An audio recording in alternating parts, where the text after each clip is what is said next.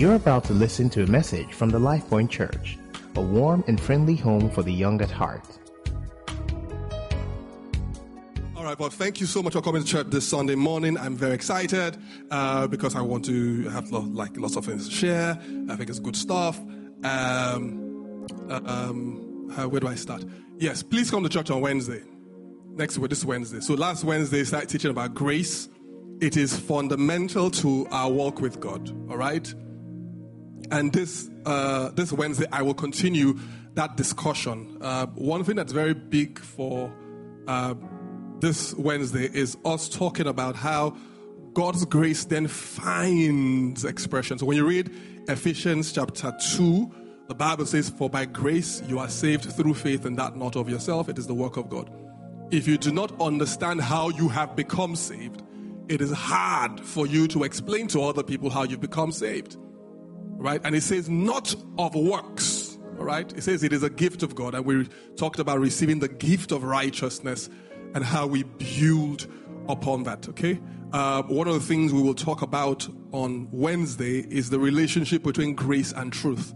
So when you read John chapter 1, and this is me trying not to preach the message, but you read John chapter 1 and 17, John chapter 1, 14, the Bible speaks about Jesus being full of grace and truth.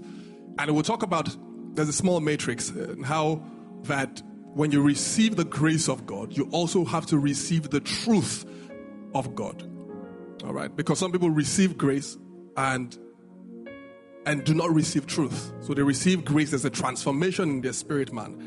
But you cannot see the things that you expect to see. Okay, that's for Wednesday. All right. Ephesians chapter 3 and 20, for someone as an encouragement this morning, says, "Now unto him that is able to do exceedingly abundantly above all that we ask or think, according to the power that works in us." I don't know what it is that you set out to do this year. I don't know where you are in life. For some of you I know, some of you I don't know.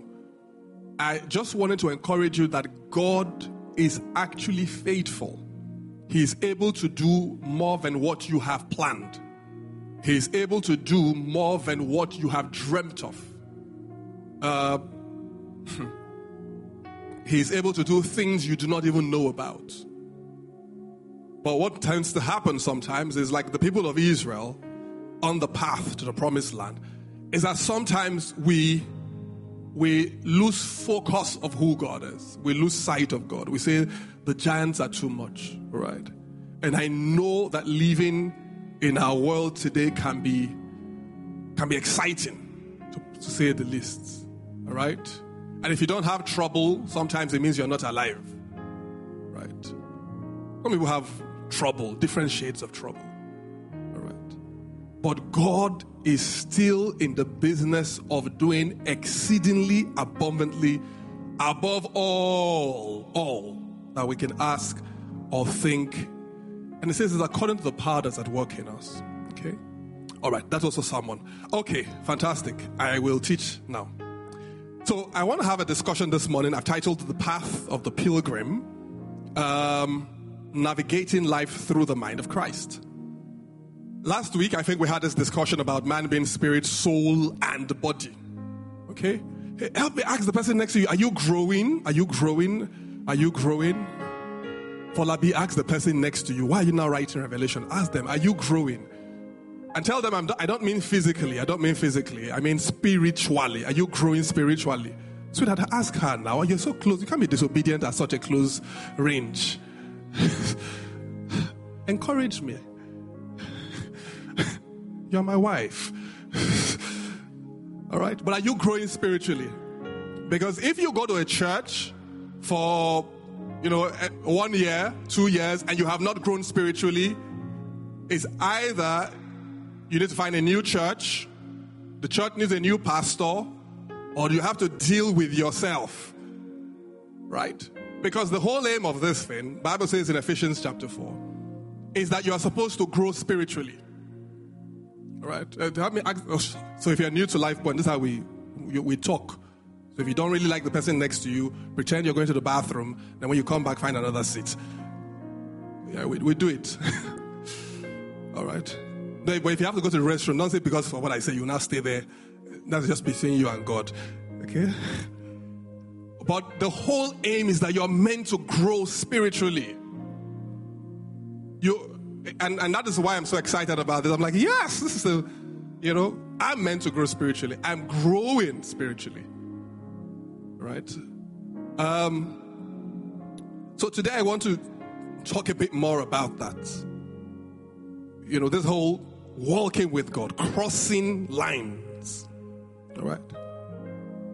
So, first things first, in 1 Peter chapter 2, verses 9 to 11, Scripture begins to suggest to us that Christians are pilgrims in this world.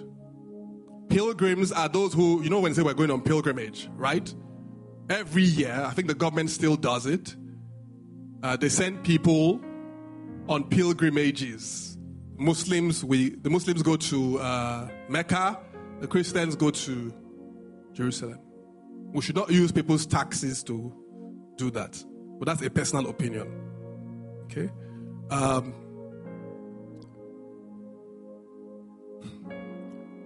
Let me read this. But you are a chosen generation, a royal priesthood, a holy nation, his own special people, that you may proclaim the praises of him who has called you out of darkness into his marvelous light, who once were not a people, but are now the people of God, who had not obtained mercy, but now have obtained mercy. Beloved, I beg you, as sojourners and pilgrims, abstain from fleshly lust which war against the soul. And that's interesting, okay? That's interesting. In John chapter 17, Jesus is having a discussion. And when you read from verses 14 down to 17, I think he says kind of the same thing. He says, I have given them your word, and the world has hated them because they are not of the world, just as I am not of the world. He says, but I do not pray that you should take them out of the world, but that you should keep them from the evil one. They are not of the world, just as I am not of the world. And he says, sanctify them by your truth. Your word is truth. So we have visitors here. And it's interesting how different generations of Christians, as they come, would flip certain parts of the truth. So there was a generation of Christians who have been very conscious about the fact that our citizenship, Paul says in Colossians, it's of heaven. All right? So you have dual citizenship. All right? But we then started hearing things like you cannot be so heavenly conscious that you are earthly useless. So you have to find use. And that is true because God gives us assignments in time. But it has then gotten to the place where too many of us have then forgotten what Jesus says here. That we are not of this world. In fact, next week, we will talk about heaven and hell. And talk about judgment and talk about, because it is part of this whole discussion about being pilgrims. But as you become mature as a Christian, there are certain things which must be on your mind, right? So we have visitors here. They used to sing that song, "This world is not my own." You know the song, Josh? No, sorry, hi. Okay. You don't know that song. You don't know it. You have to know it to remember it. But who would know it? Chineye? This world is not my own. Chineye, you don't know that song. Chineye, we're in church. But seriously, do you know the song, band? Sing, let me hear. This world is... You guys don't know the song? Hey, okay. Anyway, but the song just to say, this world is not my own. I'm just passing through.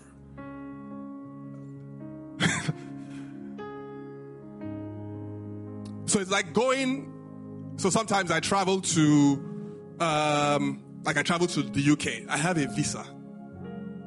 But the visa is not my passport. The fact that I am in the UK, I don't now think, oh, I'm a British citizen.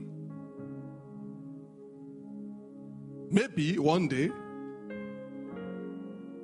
But I am not. It's temporary permission to live somewhere, to experience somewhere. Now, why is this important? Because you, as someone who has then become a child of God, the world that you live in has what we'll call its mind, has a way of thinking, has a way of making decisions, has a way of processing things, has a way of behavior. So I was having a meeting during the week, and this friend of mine says, oh, Pia, I remember going on a road trip with these people. It was in between two cities in Northern Africa. And he says there was this gentleman that was in front. It was Sunday morning. He said, and he was praising God. We were doing praise and worship. He was just praising God, praising God. In fact, he said he would praise God, he would pray. We're doing fellowship. He says, at the point I almost got tired. And I was going to tell him, let us rest. He says, but he was so spiritual. He says, she said to me, but a number of months afterwards, she said, I think her words were, Pia, if you see the fraud that he committed in this Lagos. And I can't remember, I'm going to continue to come. I can remember at the point she said, Pia, he's not born again, no. She asked me, he cannot be born again. He is born again, I think. He has received grace. But he is still operating as if he's of this world. Even different cities have their minds. They used to say that when Lagosians went to other cities in Nigeria, in fact, when I was, where I came from, upstate Benin, and sometimes when we are driving in Benin, when people drive past us, after a while you look at, na Lagos driver. People, the guys who are from Ibadan will tell you, right, that when they go home, right, you can feel it in the air. People are greeting, people, stop in, Papa Kapiru, how are you? Well, they stop in the middle of the road, say hi to each other, and people just wait. That's nice.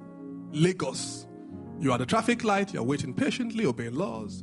Light turns yellow. From the back, pam, pam, you are colorblind. Move. Our mind here is different. The world has its mind, has its way of processing information and making decisions. But Jesus says in that prayer, they are not of this world. When we have the mind of the world, and we all have the mind of the world. When you read Ephesians chapter, and Ephesians is a great book to read as you talk about spiritual growth.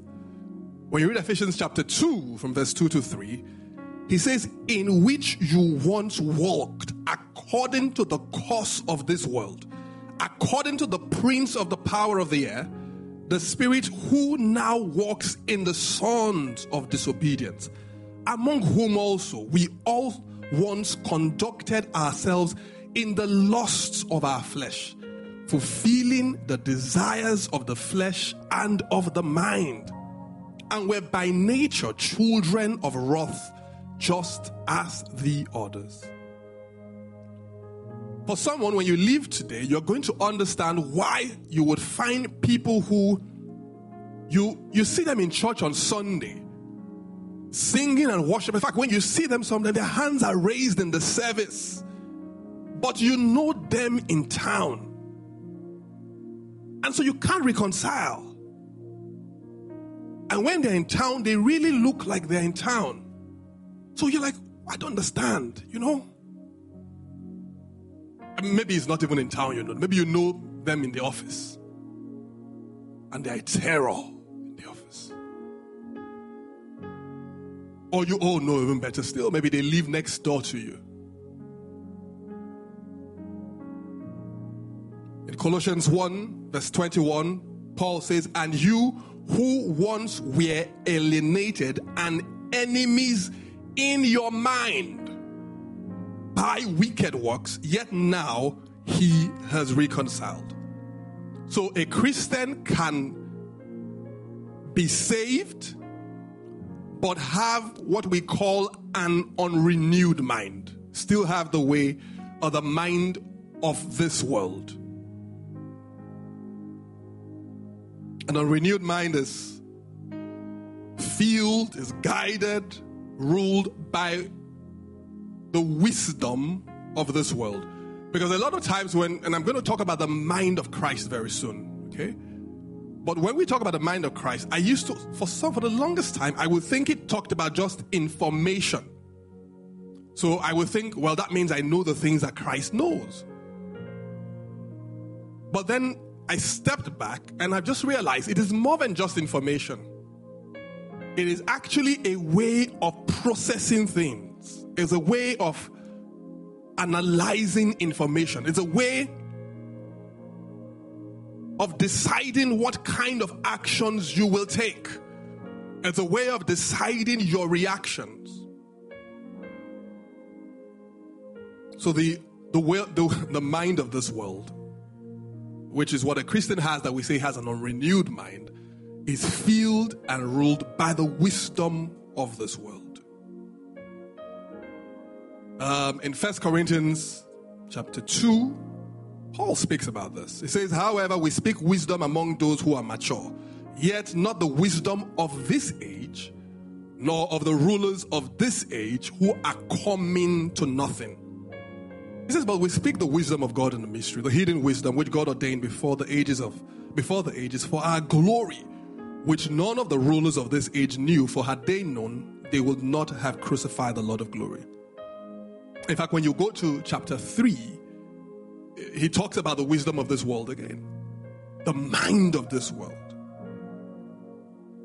He says, let no one deceive himself. If anyone among you seems to be wise in this age, let him become a fool that he may become wise. For the wisdom of this world is foolishness with God. What is the wisdom of this world? What is the mind of this world?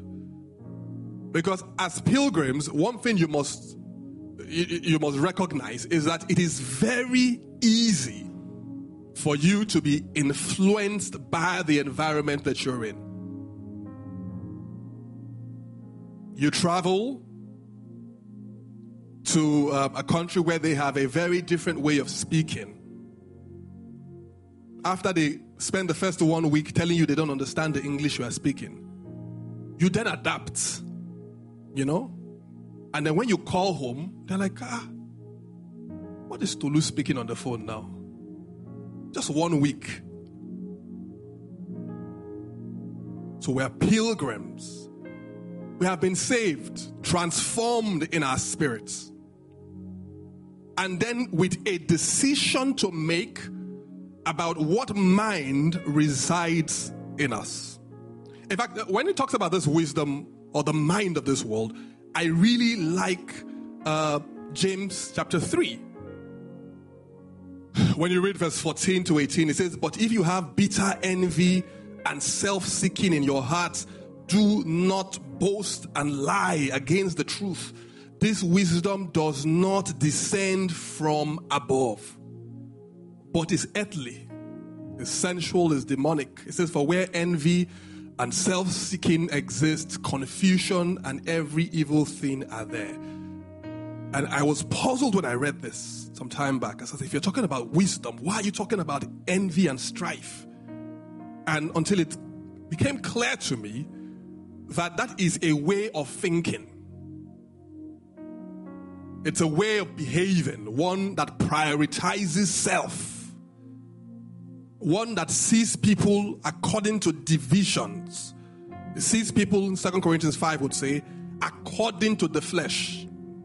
One that thrives on strife, on scheming. That is the mind of this world. But Jesus presents mankind with a new way of thinking. So he would say at certain parts of in places in scripture, he says, you've heard it said, A, B, C. He says, but I now tell you something different. He presents mankind with a different way of thinking. And so this is what my discussion for today is about, is as a pilgrim, what mind have I retained? Do I understand the tension between the mind of this world and the mind of Christ? How am I making my decisions? How am I processing information? What has changed? What is different? Because Christians are required, I think, and must be prepared to be countercultural. We must get to the place where we don't do things just because everyone is doing it. We do things because we understand that that's how God wants us to do it. In fact, I think Paul puts it better in Romans 12 and verse 2, when he says, do not, chaps, be conformed to this world, but be transformed by the renewing of your mind, that you may prove what is good, acceptable, and perfect will of God. Help me ask the person next to you, tell me, what mind is in you? What mind is in you? What mind is in you? What mind is in you? I know you've become a Christian. I know you're born again. But is my mind renewed yet? So it's like when you have, with a lot of smartphones, we have this app, so we have maps in our phones. Some of us, most of us do, right? And sometimes when you're driving, especially when you're going to a place you've never been to before, you would say, this is where I am, this is where I want to go to. Can you please show me directions, right? And, very quickly he says, you're going to XYZ place. These are the steps. In fact, he would say, these are the routes you should take. This one is slower than the other. In fact, potentially in your phone at the moment exists the knowledge of all geography in Lagos, right? Not only that, it tells you how to get there. So there are places I don't know how to drive to, but it's all there. But for me to come into a working knowledge of it, I must access it. I must interrogate it. And then I must believe it. Because sometimes Google Maps tells you this route, this route, this route. I go, it's not this place I go to normally. And it happens to me once in a while. I believe no, Palomo is faster. In fact, when you start driving, after the first 2 minutes, you're like, I said it, this map doesn't know what it's saying. Then gangster traffic. Just waiting for you.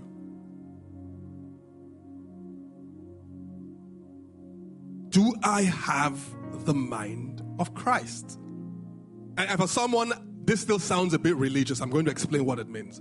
When you read Ephesians chapter 4, and like I said, Ephesians 2, 3, 4, the whole of Ephesians is a fantastic read when you consider growing up spiritually.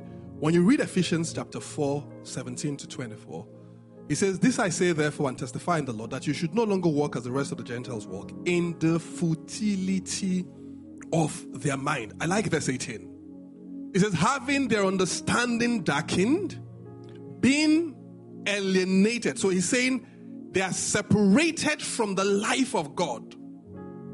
Why? He says, because of the ignorance that is in them, because of the blindness of their heart, who being past feeling have given themselves over to lewdness, to walk all uncleanness with greediness. He says, but you have not so learned Christ, if indeed you have heard him and have been taught by him, as the truth is in Jesus Christ. So when you read verse 22, it says that you put off, according to your former conduct, the old man, which grows corrupt according to the deceitful lust, and be renewed in the spirit of your mind. Because, chap, there is a tension, church, that a Christian will have to deal with, where you read scripture, but you cannot see it in your life. Where you would hear about things that God is asking you to do, but you cannot reconcile your behavior to those things. Where they say to you, if any man is in Christ, he's a new creature, all things are passed away. But you can't, there's such, you're like, but this is not who the Bible says that I am. This is not, they say, oh, you're supposed to be, the whole aim of this thing is that you're supposed to be becoming more like Jesus. But with every passing year, you're like, no, I'm actually becoming more like my earthly father or my mother. This is not Jesus here. Let me tell the person next to you, tell them you are going to grow. You are going to grow. You are going to grow. You are going to grow. In fact, look at them again. Tell them, as long as you are sitting beside me, you are going to grow. You are going to grow. You are going to grow. Yeah. You're going to grow. And so that is, that is our charge this morning. One place, I think it's in Philippians 2, Paul says, let this mind be in you that was also in Christ Jesus. So I like when we pray, I have the mind of Christ. I have the mind of Christ. And I love us Pentecostals, because there's no, if you give us a phrase, we can make it spiritual. I have the mind of Christ. The mind. I have it. Of Christ. But I realize that the mind of Christ is not something in the sky. The mind of an engineer is not, the guy doesn't say, I want to be an engineer. It says, receive the mind of an engineer. I want to be a pilot. Receive the mind of a pilot. You enter the plane and the pilot says, guys, taking you to London. Don't worry. I've always wanted to be a pilot. Last week, my pastor laid hands on me. I received the mind of a pilot. Buckle your seatbelts. It's on the back, you'll be shouting, I'm not going again. I'm not. So the mind of Christ is not abstract. There is interaction with the truth, with the word of God, that begins to dislodge certain ways of thinking and install certain ways of thinking in our mind. And sometimes it's not hard to know whether you have the mind of Christ or not. If you read scripture long enough, by the help of the Holy Spirit, ever so often you would see, the Bible says the word of God is, you would see where you are not exactly there. Paul says, I do not count myself as having achieved or arrived yet. And so I say to us, church, look, if Paul, who has written a huge part of the New Testament, can say, look, oh, wow, I am still work in progress, may I suggest that there is still work in progress in your life. There's still room for growth. So this one, that because you finished five plans on YouVersion, you've listened to 2 podcasts, maybe you've even preached somewhere before, you now think you are mature. Relax. Because the rest of us sometimes can see. But the truth is that it's easier to see the lack of growth in other people Sometimes you're listening to a message like this and saying, I wish Shola was in church. No, I wish this thing Pia is saying is for him. Now you now even bring out your phone and you now text him, Shola, where are you? At that time, I wish you could hear the Holy Spirit saying to you, Toyin, this is for you first. What is the mind of Christ?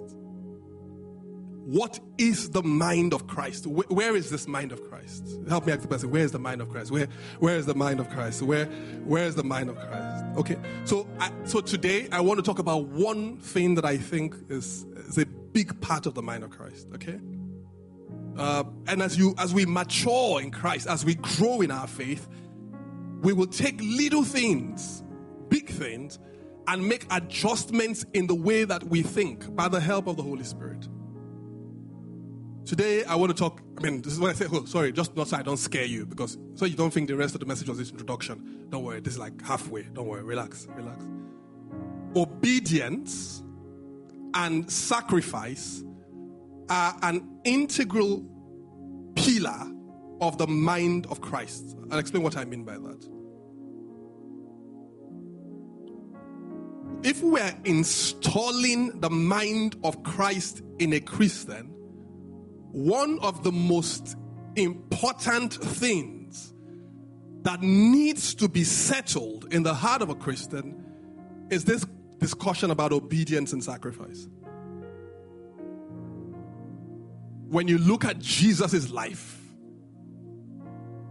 is essentially a life of sacrifice. Paul says it in Philippians 2.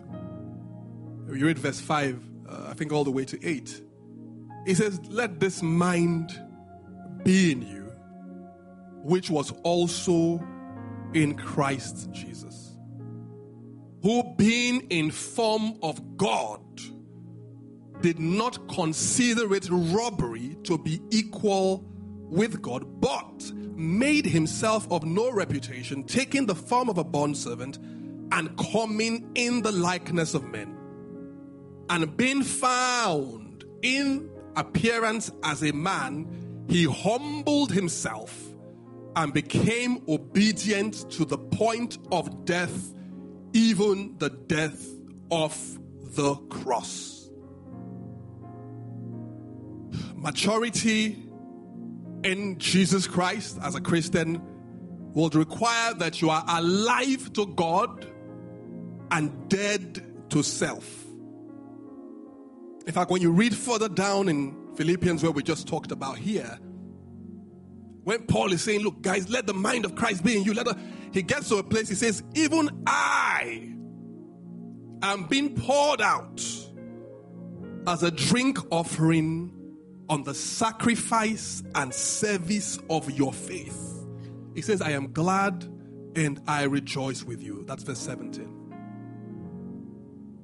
So, pilgrims who are in that place where they used to have the mind of this world, but something has changed, they're required to interact with the truth, are now seeking to say, look, how did Jesus think? How does Jesus process information?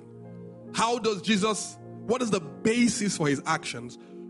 As we turn to the truth, one of the first things we would have to deal with and settle is this whole concept of obedience and sacrifice. Obedience to God is priceless. Because sometimes when we have taught about grace, we have made it seem like grace does not require you to be obedient to anything. But that's not true. If anything, grace gives you the ability to be obedient to God, to be obedient to Scripture. And Scripture is full of a lot of clear prescriptions for action. And this is not action as people who are being judged by the things they are required to do. It is simply God saying, look, this is the way to live. This is how you've been created. This is what the power that is at work in you is able to do. Obedience to love. Love is not an option for a Christian. It is the way of our life. When you read 1 John, he makes it clear that this is our lifestyle. This is our lifestyle. Obedience and sacrifice. I was saying to the leaders the other day, or the workers the other day, that when I read Acts chapter 4, Acts chapter 4 is where the early church, talking about the early church, that one of the things that shocks me about Acts chapter 4, because at that point it says, these guys they had all things in common, right? It says that no man counted the things that they had as their own. It says, and at a point, the guys just, people will come to church and say, oh, P.I., I used to have a house in Ikoyi, I've sold it. Here's the money. They brought it to the apostles' feet.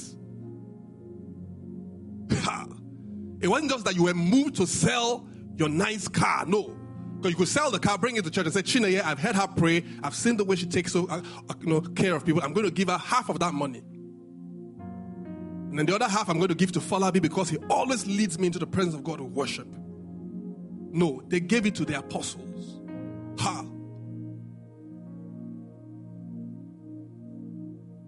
And I said, that church where, everyone was bringing their stuff. They talked about a guy called Barnabas, the son of encouragement, that he sold his land and brought it to church. And then, of course, this Ananias and Sapphira who then tried to sell their land but keep part. And, that's a discussion for another day. That story didn't end well. But I said, Acts chapter 4, that whole scene, because we love it. We're like, that's the Acts 4 church, guys. Miracles everywhere, the church. But that church, I said to the workers, was a church full of mature Christians. Was a church filled with people who had sacrificed their life. Because I guess imagine, just think about. I said, because it meant that they had gotten to a place where they had actually put their own lives down for God. Paul says in Philippians, let this mind be in you that was also in Christ Jesus. These guys had lost sight of their individuality. And so I remember saying to them, I think for me, that's one of the big descriptions of what it means to be baptized into the body. But when you think of your identity, you as a person, that you have laid it down for God first. And so, church, this is what begins to separate us as baby Christians, carnal Christians, and growing Christians. This is the mind of Christ. That you get to a place where you say, look, this life really has been given to God. Have I given my life to God?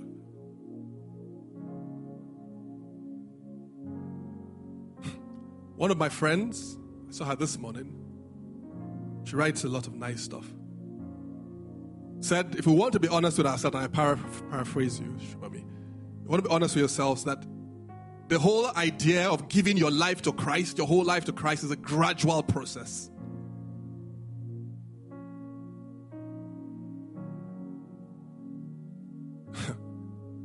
Because yes, we get saved, but when it comes to the life, because Jesus could have had anything he wanted on the earth.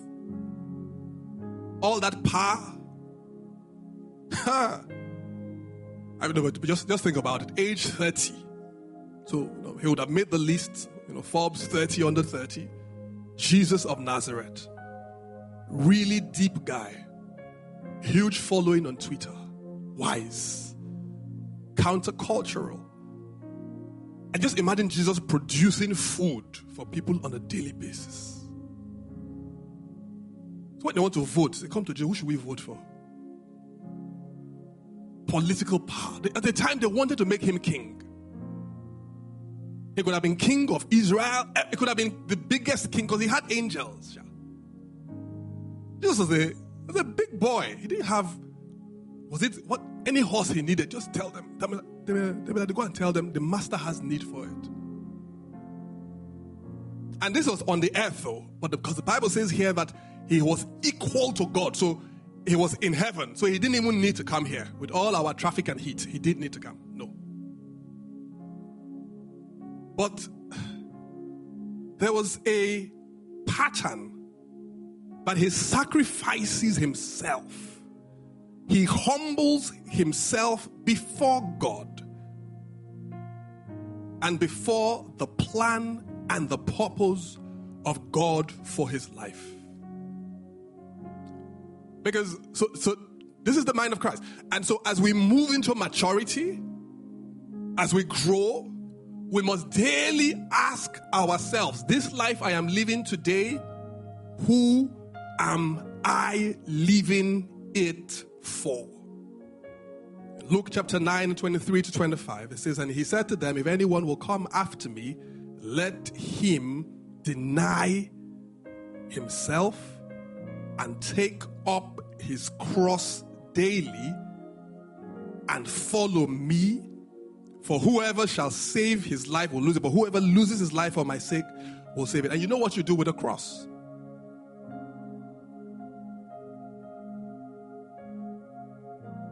Second Corinthians chapter 5, verse 14 to 15. The Bible says, for the love of Christ compels us, because we judge thus, that if one died for all, then all died. That's fine. It says, and he died for all, that those who live should live no longer for themselves. That those who live should live no longer for themselves. That those who live should live no longer for themselves, but for him who died for them and rose again. And that is my question. That is it this morning. When I plan, who am I planning for? When I spend my money, who am I spending it for? When I spend my time, when I think of tomorrow, when I think of my life, who am I living for?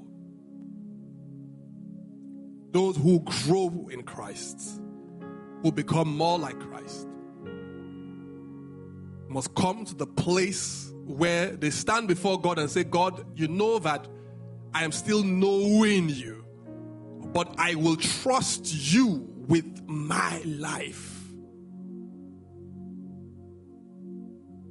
I will trust you with my life. I would live for something that is bigger than me.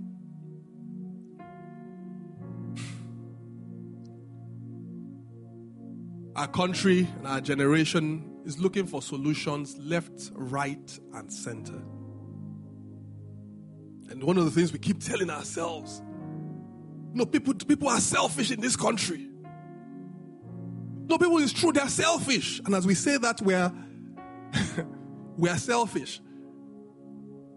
And then when someone tries to come out and, either speak on behalf of people, so you just want to go and steal money, Abi? No, that's what you want to do. You want to steal. The guy says, no, I want to serve them. He says, keep quiet.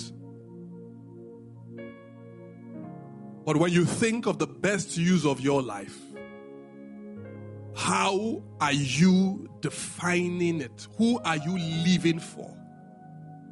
Who will be different because Demilade lived? Who will be better because of Philip's life? What will change because of you?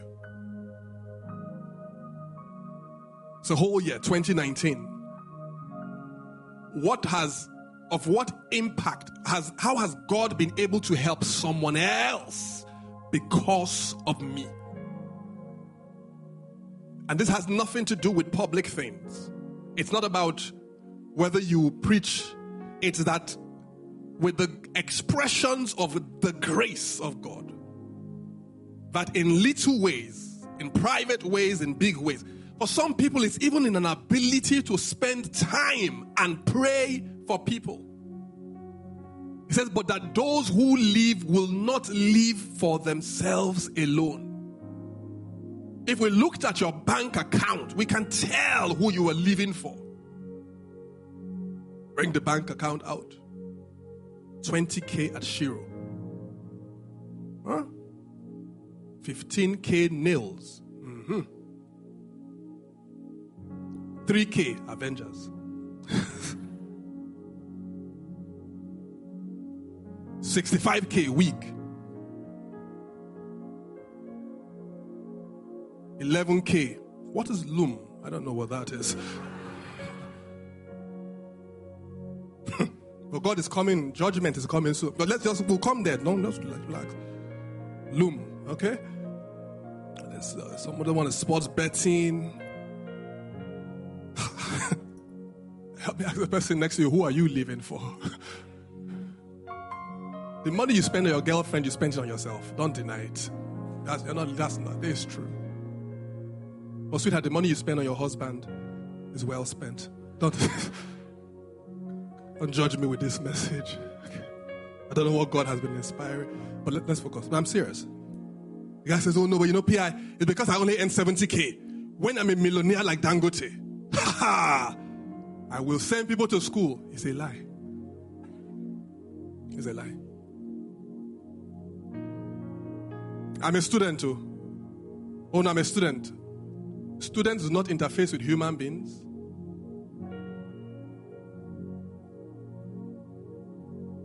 Who are you living for? It is not in the size of your Bible. It is not in the complexity of the tongues you speak.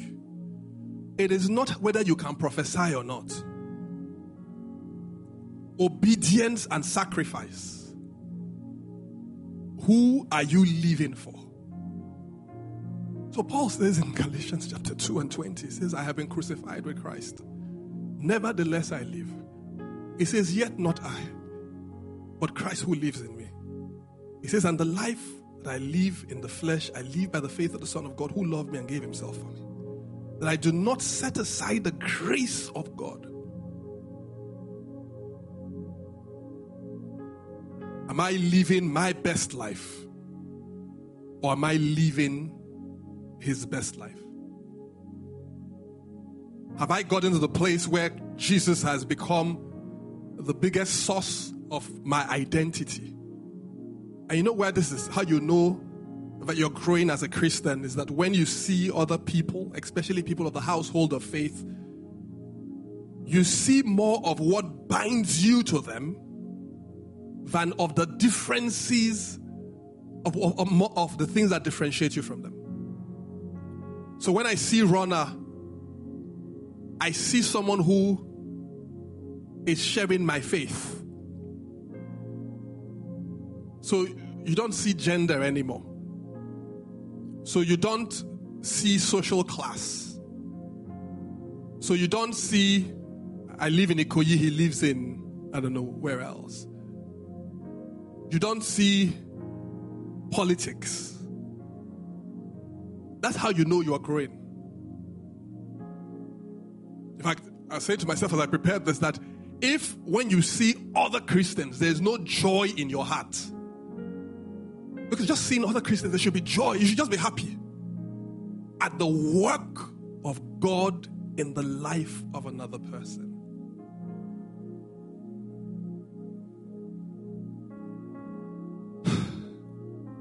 This is one of the bedrocks of the mind of Christ.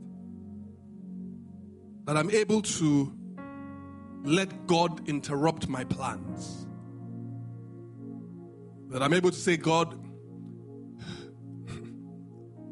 guys, if the way we are going, who is God going to send? Where are the missionaries? If God calls you now, say, Shalalawal, I'm sending you to Jos. But Jos is even funky. They make music there. I'm sending you to Maiduguri. Even the rest of us will say, ah, inshallah. God has shown him. To be fair, even the rest of us probably tell you, don't go, you're not hearing God well. But my point is, how did the gospel come to our country? People left the comfort of cities, got on boats. They went to places where there was no email. It's not like they were doing video call with their family every night. Oh, here I am. I'm in Lagos. No, there's no light here. Lagos. But I'm preaching the gospel. No. When they got on that boat for months, they would not see family. Who are we living for? I want to hammer.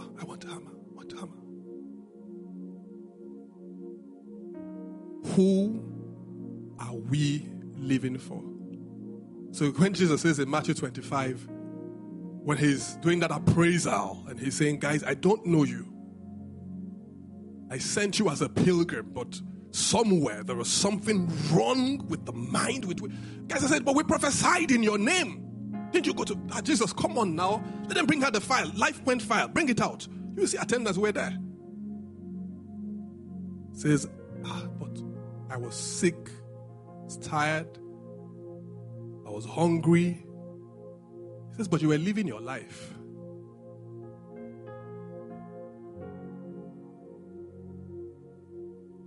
This is the best country to be a Christian in. I tell you, because there is so much pain, there is so much poverty. This is the best country. You should get up, take your salary, send somebody to school. Pay, when you go through the toll, pay for the guy behind you.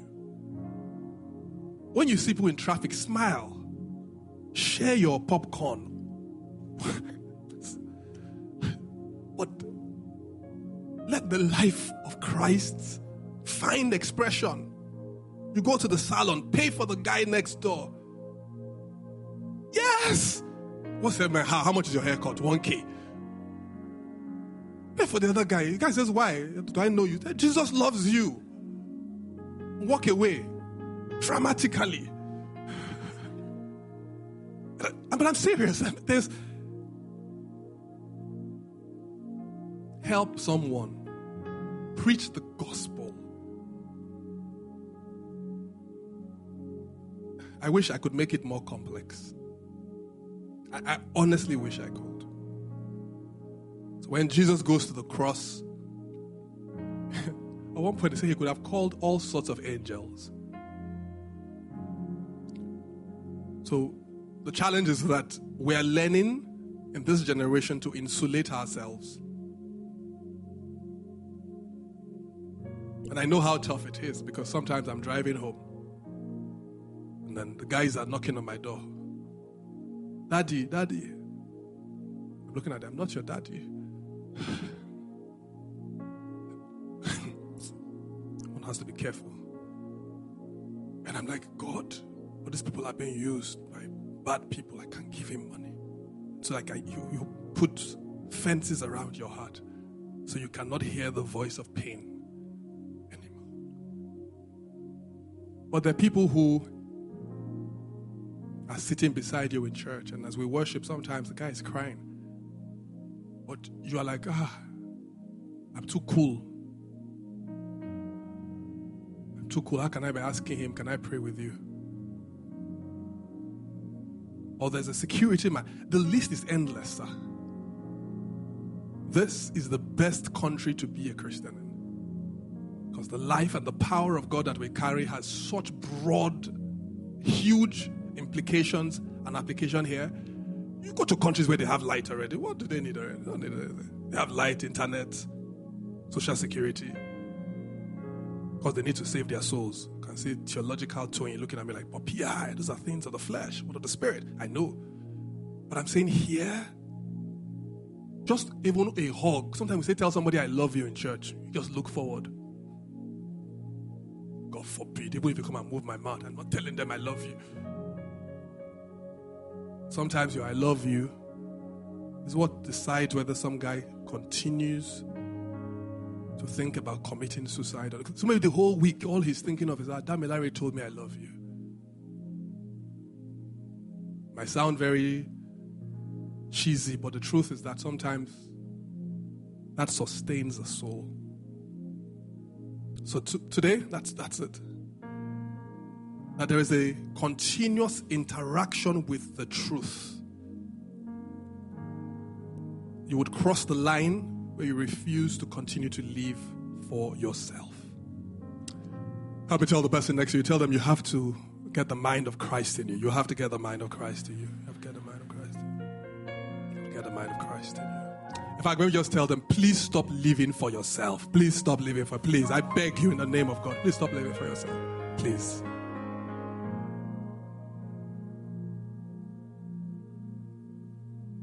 Everything. I finished my message. I finished the message. So if you give your offering, you can go, but they'll come and sing now. I'm just waiting for them to sing. But everything great must be built on sacrifice. Everything. A good marriage, don't let them deceive you on Instagram. A good marriage does not respond to how you dance on the wedding day.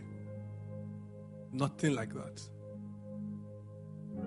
It doesn't even respond. So if like it doesn't even respond to how fine your wedding pictures are.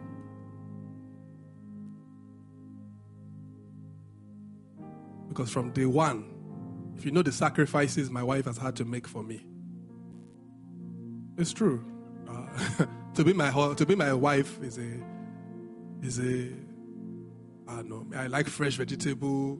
I'm very finicky. We don't move this thing like this. Then sometimes I make small sacrifices.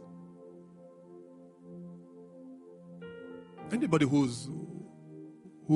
real money, not Yahoo money or the other one where they added you to WhatsApp group, not that real money. How to make sacrifice. And oh God, okay. So today,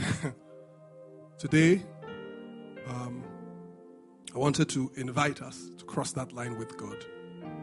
And you have to say it by faith, I think, for a lot of us, where we're saying, Father, let the mind of Christ, let it also be in me.